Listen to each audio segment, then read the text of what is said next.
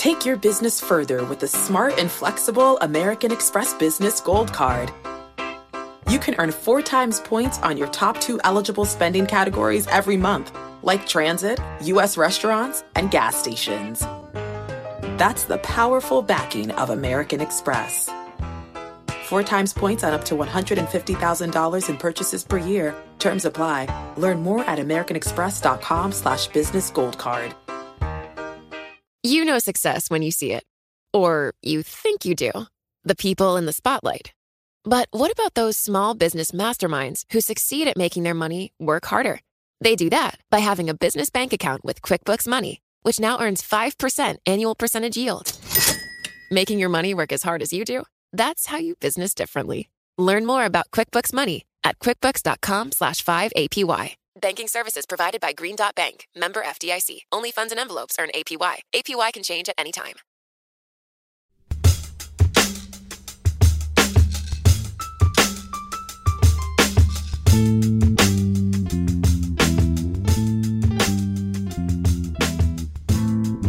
Hello and welcome to What Goes Up, a weekly markets podcast. My name is Mike Regan. I'm a senior editor at Bloomberg. And I'm Valdana Hayek, a reporter on the Cross Asset team. And this week on the show, well, a few weeks ago, we talked about the U-turn that had happened in markets, with some of the moves triggered by optimism about vaccines and the reopening of the economy, reversing and going the other way. Well, strap on your chin straps because it's all going back the other way now. Value and cyclical stocks are outperforming once again, and the yield curve is once again steepening. So what's going on? Is the old new again? And can we expect these trends to continue? We'll get into it with Chris Gaffney, who's the head of world markets at TIAA Bank. And of course, we'll close out the show with the craziest thing we saw in markets this week. And remember, if you see anything crazy, give us a call on the podcast hotline at 646-324-3490. Leave us a voicemail and maybe we'll play your craziest thing on the show. Well, Donna, one thing that's crazy is this weather. This is the type of weather where an old guy like me is forced to ask the age-old question. You ready? I'm ready. Hot enough for you? Well, I was actually, just before we started chatting, I was reading a story from one of our colleagues, and one of the quotes really struck me. It was about the heat wave that's hitting New York City this week, where I live, and it said all the cement is going to radiate heat indoors. It'll be life-threatening situation, which is oh my goodness! Well, scary. you just took this to a very dark place. Sorry, I didn't mean to. I was hoping for some lighthearted banter, and now. Well, the cement that's going to radiate heat indoors is that's the part that struck me. I probably shouldn't have read the second part. Didn't mean to scare you. Well, I like that your answer was grounded in well-sourced reporting there, nothing off the top of the head for Valdana. She comes with the actual reporting. My secret is, and Valdana, this is something as a Jersey native you'll appreciate. My secret is Italian ice.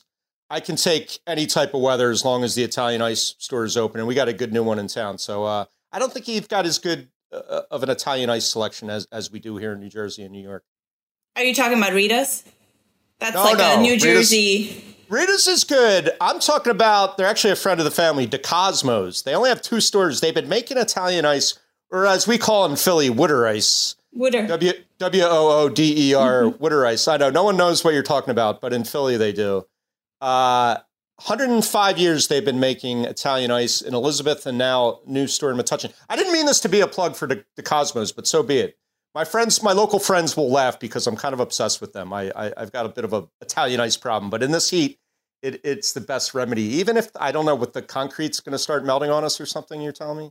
Honestly, you have me sold on the Wooder ice. Wooder ice. Wooder ice. There you go. All right. Well, even with the melting concrete, that should be enough to keep us cool. But let's bring in our guest. First time on the show. As I said, he's from TIAA Bank. His name is Chris Gaffney. Chris, welcome to the show. Thanks much. I appreciate the invitation, and I look forward to the discussion today. Cool. Yeah, Chris, I'm going to start you off with an easy question. I just want to know, I'm not very familiar with the world markets department of TIAA Bank. I'm guessing some Forex services, that type of thing.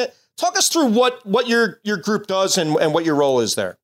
So we offer individual investors the ability to invest into currencies, both for transactional purposes and for investments, and then precious metals. So I run a currency and precious metals desk. It's kind of unique. The institutions play in that field a lot, but typically individual investors, have a tougher time finding the availability of currency investments in precious metals. So we're big on diversification, obviously. So we think they're good asset classes, and I've been in this doing this job for, I guess, 30 plus years, 35 years now. So been in it a while. Still a rookie, huh? Yeah. And Chris, I was going to ask you, you and I chat from time to time, and I really enjoy our conversations. I always turn to you when something's going on with markets and I need an explainer. And so I was hoping you could sort of start us out, just giving us a sense of how you're making sense with what's going on with the stock market. Because coming into August, I remember there was tons of fear about the sort of seasonal volatility factor, and August was supposed to be a much choppier month. And here we are. We're at record highs. It's been sort of tranquil. So how are you making sense of everything that's going on? It's been great markets. And it all goes back to the economic environment here in the U.S. I mean, this is just a fantastic economic environment for companies. And stock performance always goes back to earnings, to company earnings. So, we've got low interest rates. We've got pent up demand, and then you've got extremely strong consumer and corporate balance sheets. So all those add up to markets that are, I use the word slogging higher, because it's not a dramatic rise that we've seen. Certainly the numbers are pretty eye popping when you compare it to, the depths of the fall. But we're just marching higher, continually marching higher, and something you brought up about choppiness. We expected a lot more choppiness in these markets. I mean, we thought volatility was going to be pretty high with all the push pulls that we're seeing, but we've really just seen a slow and steady increase in these markets, almost boring at times. I hate to use that because now we'll see a dramatic swing, but they've just been marching higher. Well, one choppiness I'm guessing your team must have had their eye on was that plunge in gold to start the week. Even before the week started, I guess, what was it, Sunday night? Yeah, the precious metals prices, conspiracy theorists will tell you that, they always move on the weekends because the markets are, there's less liquidity out there, and the big moves always come on the weekends. And quite honestly, we couldn't figure out exactly what drove that drop. Maybe it was the jobs data, the coming in stronger, and looking, the focus of investors shifted from a worry about a slowdown to back to strong labor, strong GDP growth, and that's not necessarily positive for the precious metals. Gold is seen as a risk hedge, and along with inflation hedge. So good, strong markets, good, strong labor growth probably weighed on the price of gold. And Chris, you just mentioned you guys had thought that the market was going to be a lot more choppy. There's so many superlatives we can say about this market. One that has been standing out for me in recent days is, we're up more than 30% from the previous peak that we had reached before the pandemic. And so I'm just wondering why it's been so hard to call what's been going on with the market and with stocks just continuing to, I forget the word you used, trudge higher. Yeah, slog higher. Slog.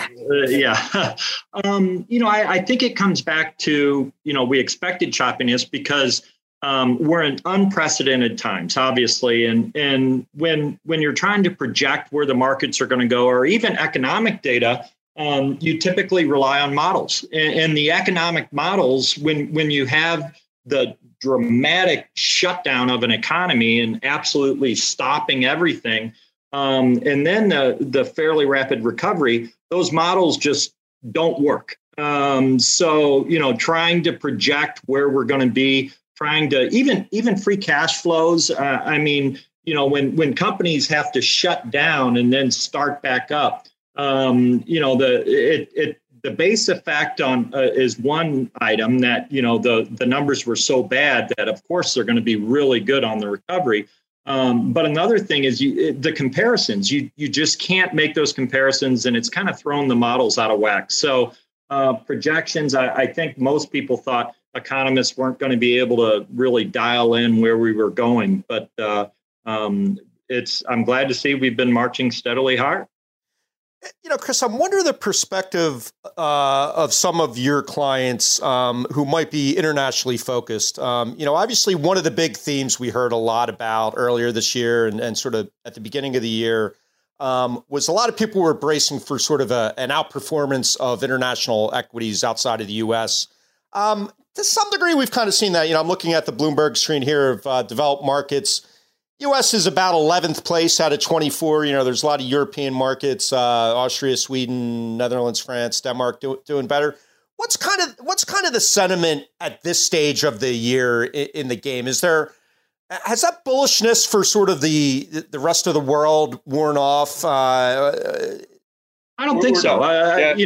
Personally, I'm still bullish on Europe. And it's really about the reopening. The U.S. was first to really reopen. Well, China was first, but then the U.S. came in and reopened. And, with our vaccine policy, our vaccinations, although it's stalled out now, we were able to reopen more quickly than Europe. Europe was a little slower to reopen. So, we probably hit that reopening surge faster than Europe. And I still think Europe's going to come back, and I think there's opportunities. Also, valuations just favor some other markets besides the U.S.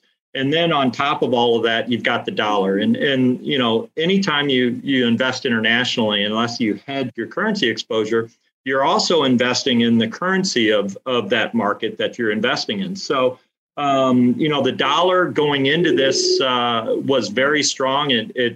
It got even stronger at the beginning of the pandemic because we saw a lot of safe haven buying of the U.S. dollar. International investors came to the dollar, came to treasuries. We're still seeing them. The 10-year market yesterday was bought by central banks, so and outside investors. So we're still seeing some of that. The dollar declined over last year, but so far this year, it's starting to move higher again. So I still think that we're going to see a dollar decline, and mainly due to interest rate differentials. But I do think there's opportunities overseas still, although the U.S. market is still, I think, gonna march higher.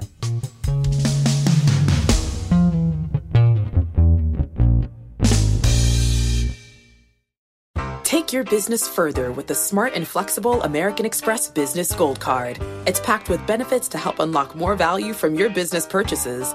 That's the powerful backing of American Express. Learn more at americanexpress.com/businessgoldcard. And speaking of international markets, I think you and your team are favorable towards China. And correct me if I'm wrong, but I'm wondering if you think what's been happening and playing out with China over the last couple of weeks really is more of a localized event, or maybe something that could potentially spill over into other parts of the world. And how are you thinking about the Chinese markets? I think the yuan or renminbi, whichever you want to call it, the Chinese currency, is still a good buy. I think that it's a currency that will continue to perform if the government of China lets it. I think that the Chinese markets, I mean, it's the second largest, by some measures, the largest economy. The Delta variant is certainly probably having an impact there, and so we could see some slowdown. But specifically on the regulation, I think it's, you can look at it two ways. It's either the Chinese government being heavy-handed and trying to get control of their economy, which in a way, you understand that the governments want to control what's going on in their economy.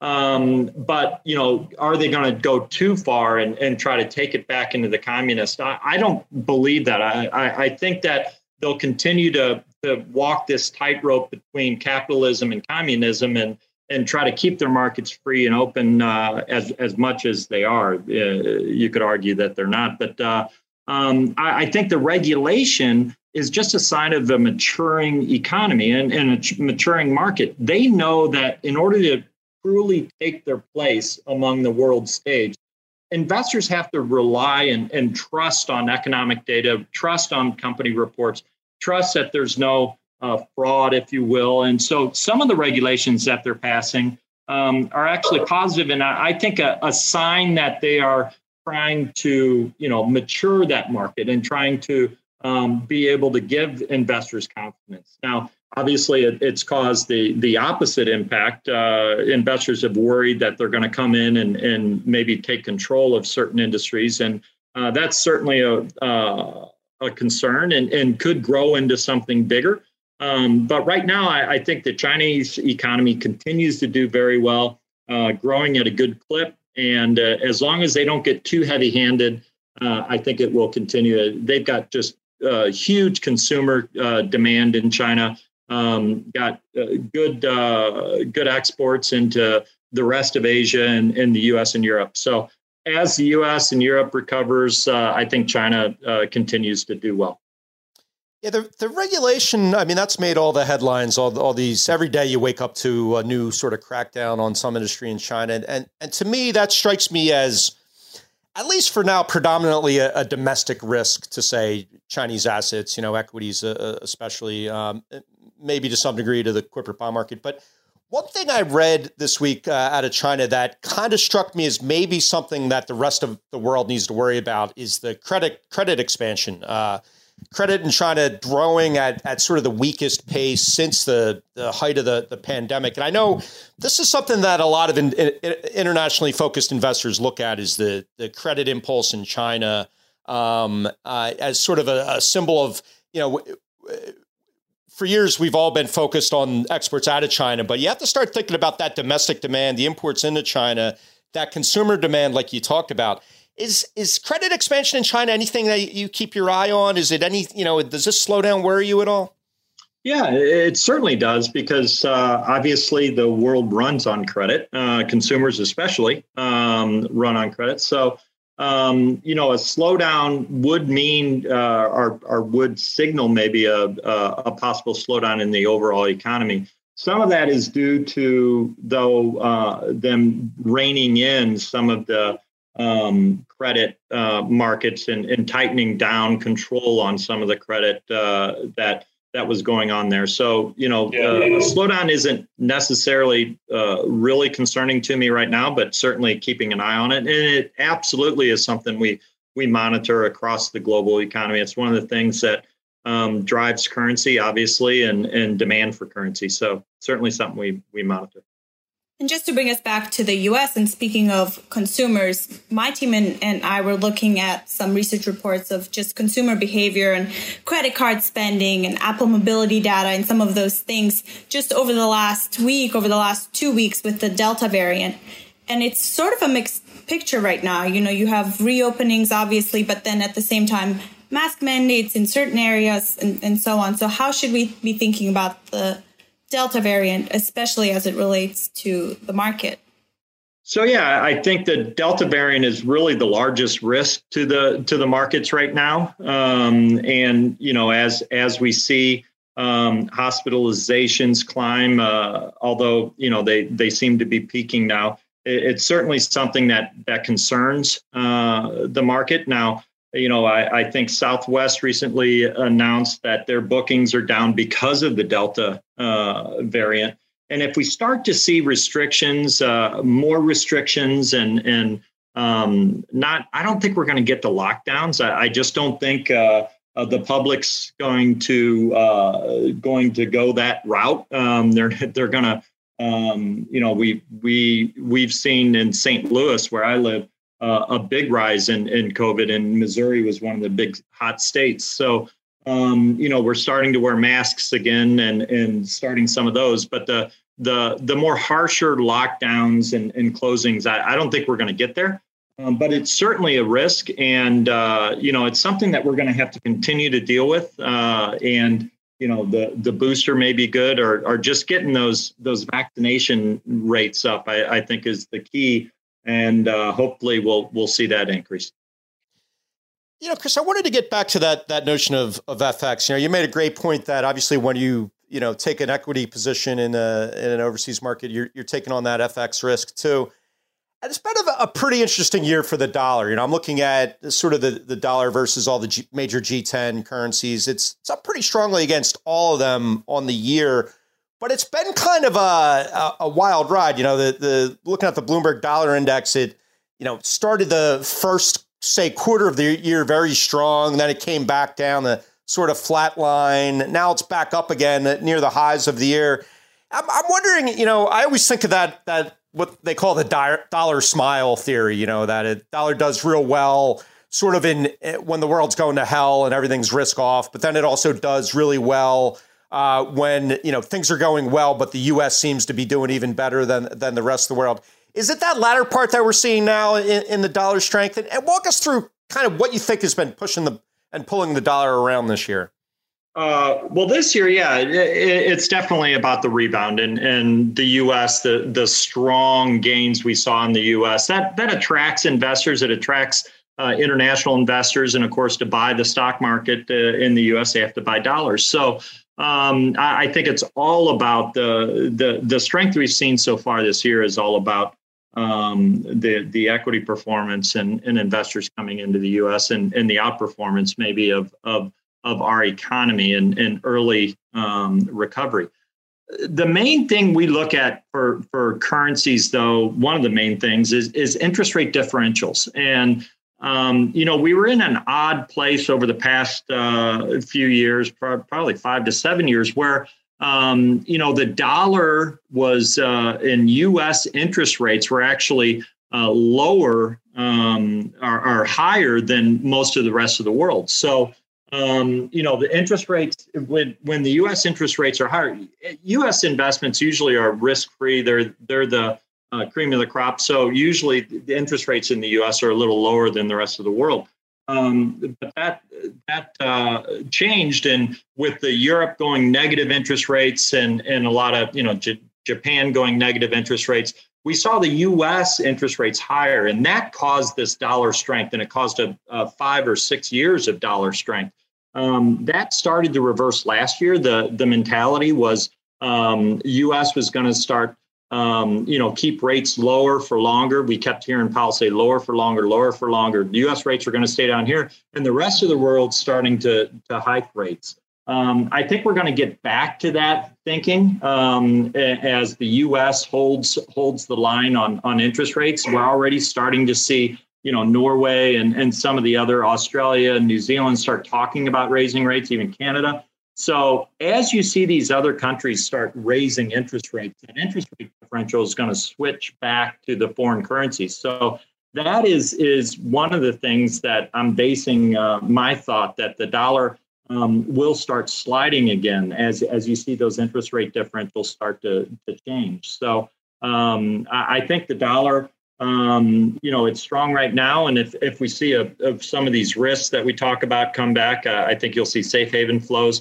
But again, in my opinion, there's other markets that are going to start performing well as they come out of the pandemic, and that's going to help their currencies. So I think the dollar will start to decline again towards the end of the year. Mike, can I admit something embarrassing? Oh, absolutely. I've asked Chris to define interest rate differentials at least 30 different times for me. And every single time I'm like, yep, I got it. But that was a really great explanation. Oh, I was hoping for something really embarrassing, Vildana. This is embarrassing. Like you're wearing bell-bottom jeans or something. I don't know. That's not just, if I can, it's not just straight interest rates. I mean, you can go to Brazil and get, some pretty high interest rates, but they have high inflation also. So you have to look at the real interest rate. You have to look at the difference between the nominal rate and inflation rate. And, that's what really drives investors. So typically they're going to go for there's the typical carry trade is where an investor goes for real interest rates that are higher, invest in the currency and thinks that the currency is going to move higher, and along with getting that positive carry on the interest rate.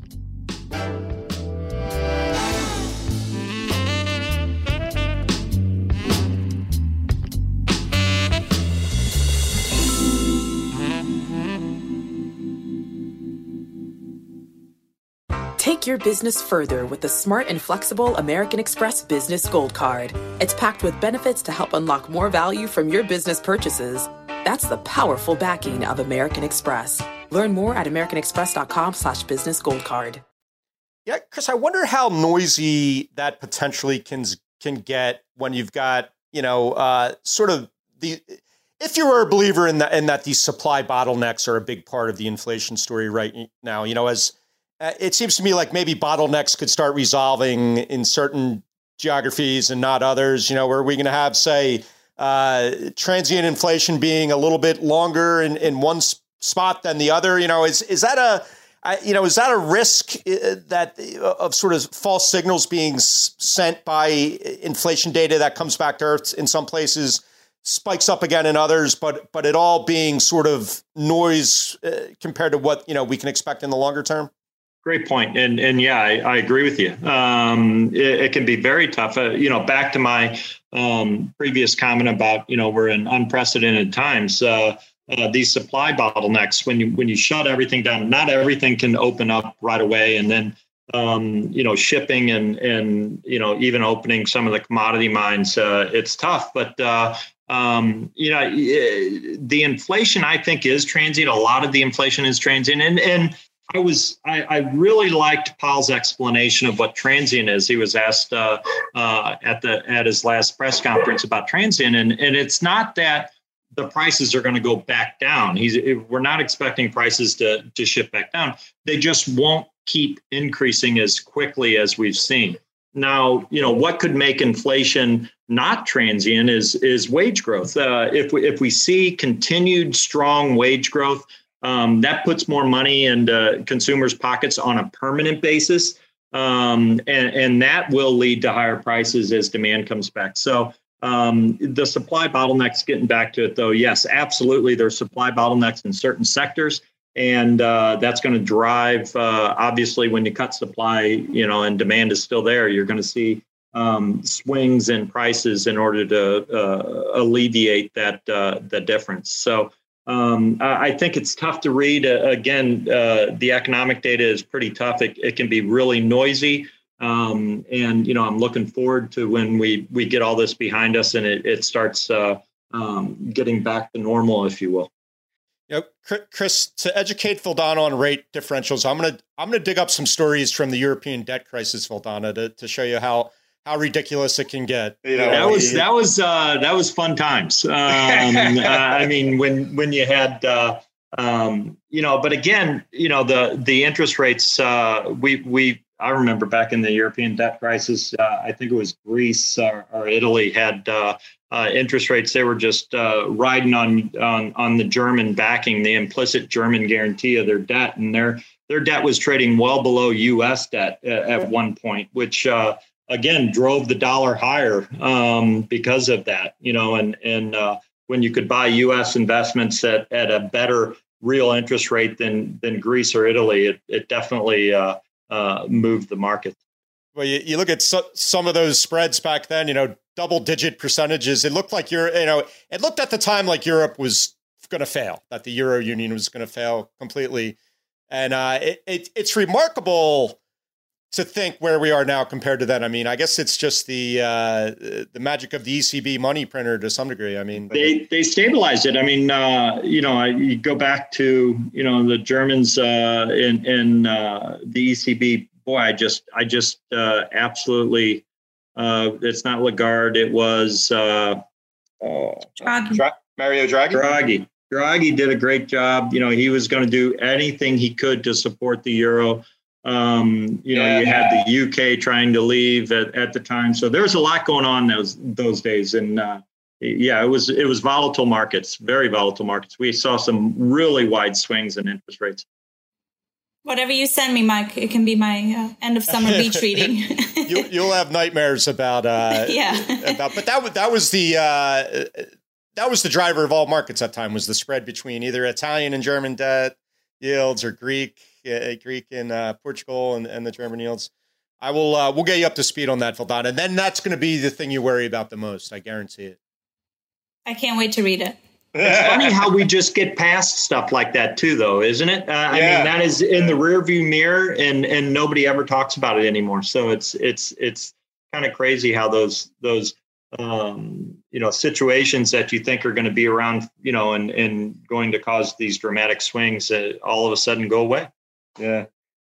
Well, I think that Draghi posture of whatever it takes is, I think every central banker around the world wrote down those words in a notebook somewhere and said, that's the party line you got to take at times like last year. Stand clear of the craziest things we saw in markets this week. Chris, great stuff. Really appreciate all your insights. But now comes the big test for you, and that is we got to hear the craziest thing you saw in markets this week. You're not allowed on the podcast unless you come with a crazy thing. I've been in the business a long time. I go to a lot of investment conferences, and back in the day, there was an investment booth that was selling ostrich eggs, and it was back in the mid '90s. You could buy an ostrich egg, and they were encouraging people to become ostrich ranchers. And literally, ostrich eggs that were going for, I think, $15 a piece, all of a sudden shot up. I mean, it was just everybody was getting into the market, and they shot up to $3,000. This was back in the mid '90s. But then, as everything does, like the tulip craze, it met a very dramatic end. And those $3,000 ostrich eggs, went back to 15 or $20. So it was a dramatic fall. Well, I just read an article where they're starting to come back. I guess people that, were during COVID wanted new pets or wanted to find a way to make some extra money around the house. And so, especially in Texas, where there's bigger ranching, we're seeing a lot of interest in the ostrich eggs. Unfortunately, I think it may end up the same way as before. But we're starting to see people, doctors and lawyers, starting to try to flip ostriches. Oh, this might be my favorite, craziest thing in the history of crazy things. Maybe ever.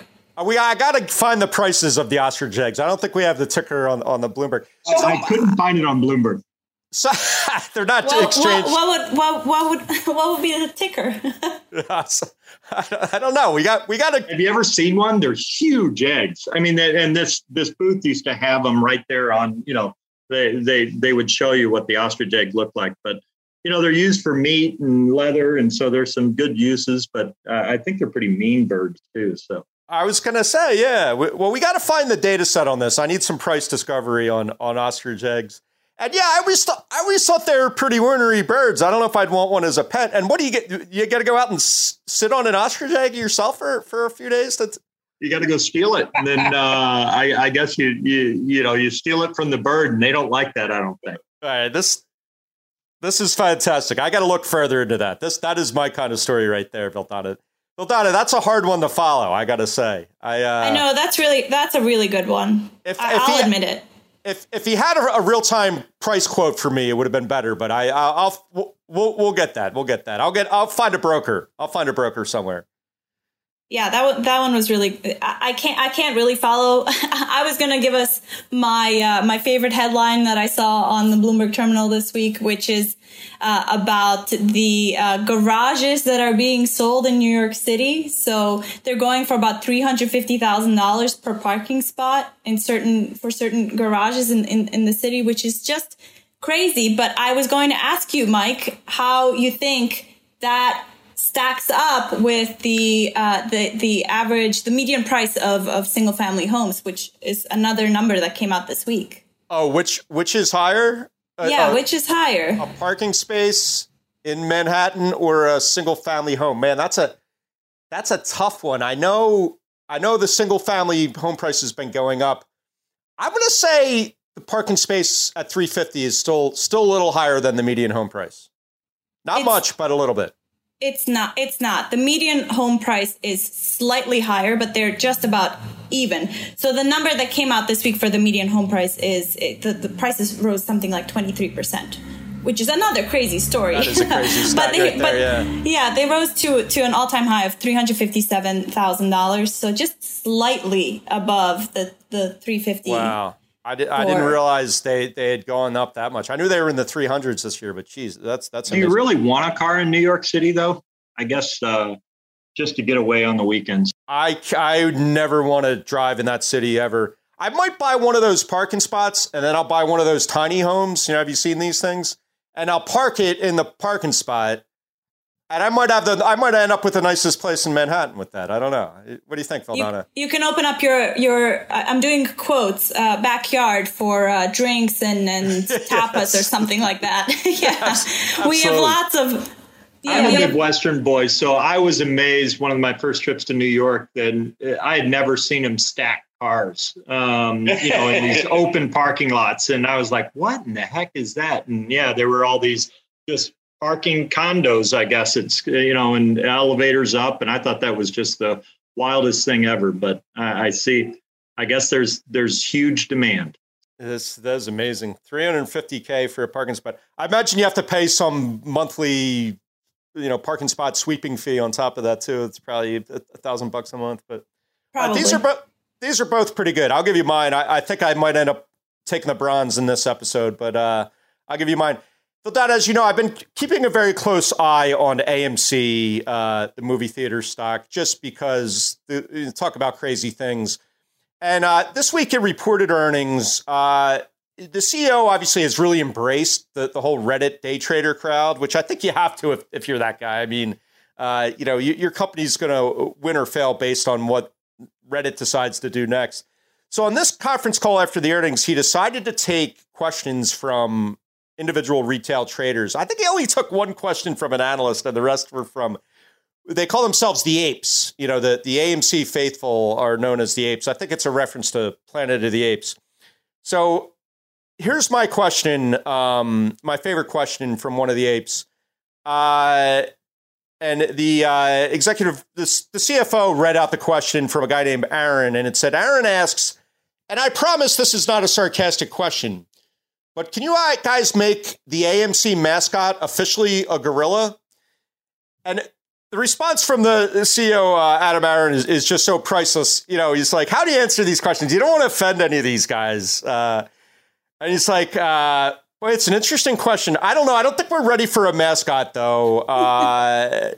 You said, we're going to watch what we're doing with our marketing programs, and I think you'll be pleased with what AMC is going to do. But he wouldn't commit, Valdana, to making an ape the mascot, which I think might explain the drop in the stock price after the conference call. I don't know. I'm just saying.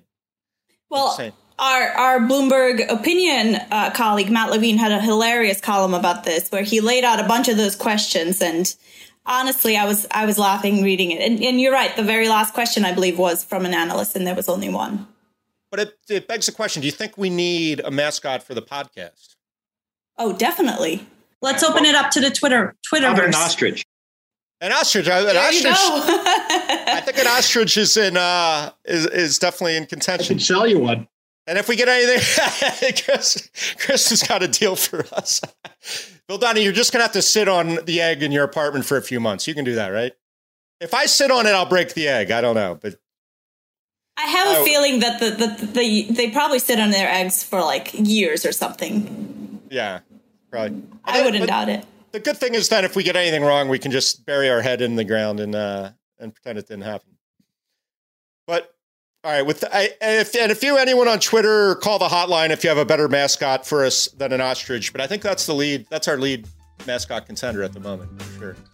So thanks for that, Chris. And we really appreciate your time on the show this week. Really insightful stuff, and hopefully we can get you back to do it again. I look forward to it. I'd love to come back.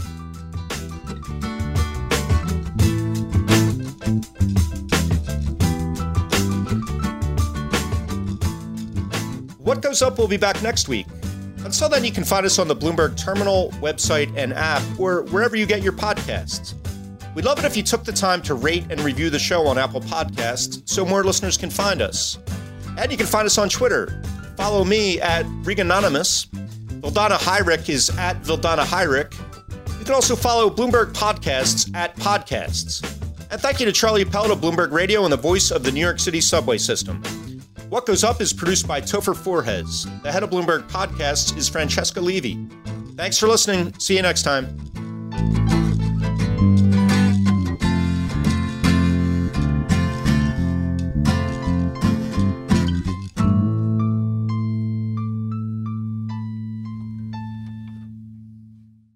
Take your business further with the smart and flexible American Express Business Gold Card. It's packed with benefits to help unlock more value from your business purchases. That's the powerful backing of American Express. Learn more at americanexpress.com/businessgoldcard. It can be hard to see the challenges that people we work with every day are going through. I'm Holly Robinson Peete. Join us on The Visibility Gap, a new podcast presented by Cigna Healthcare.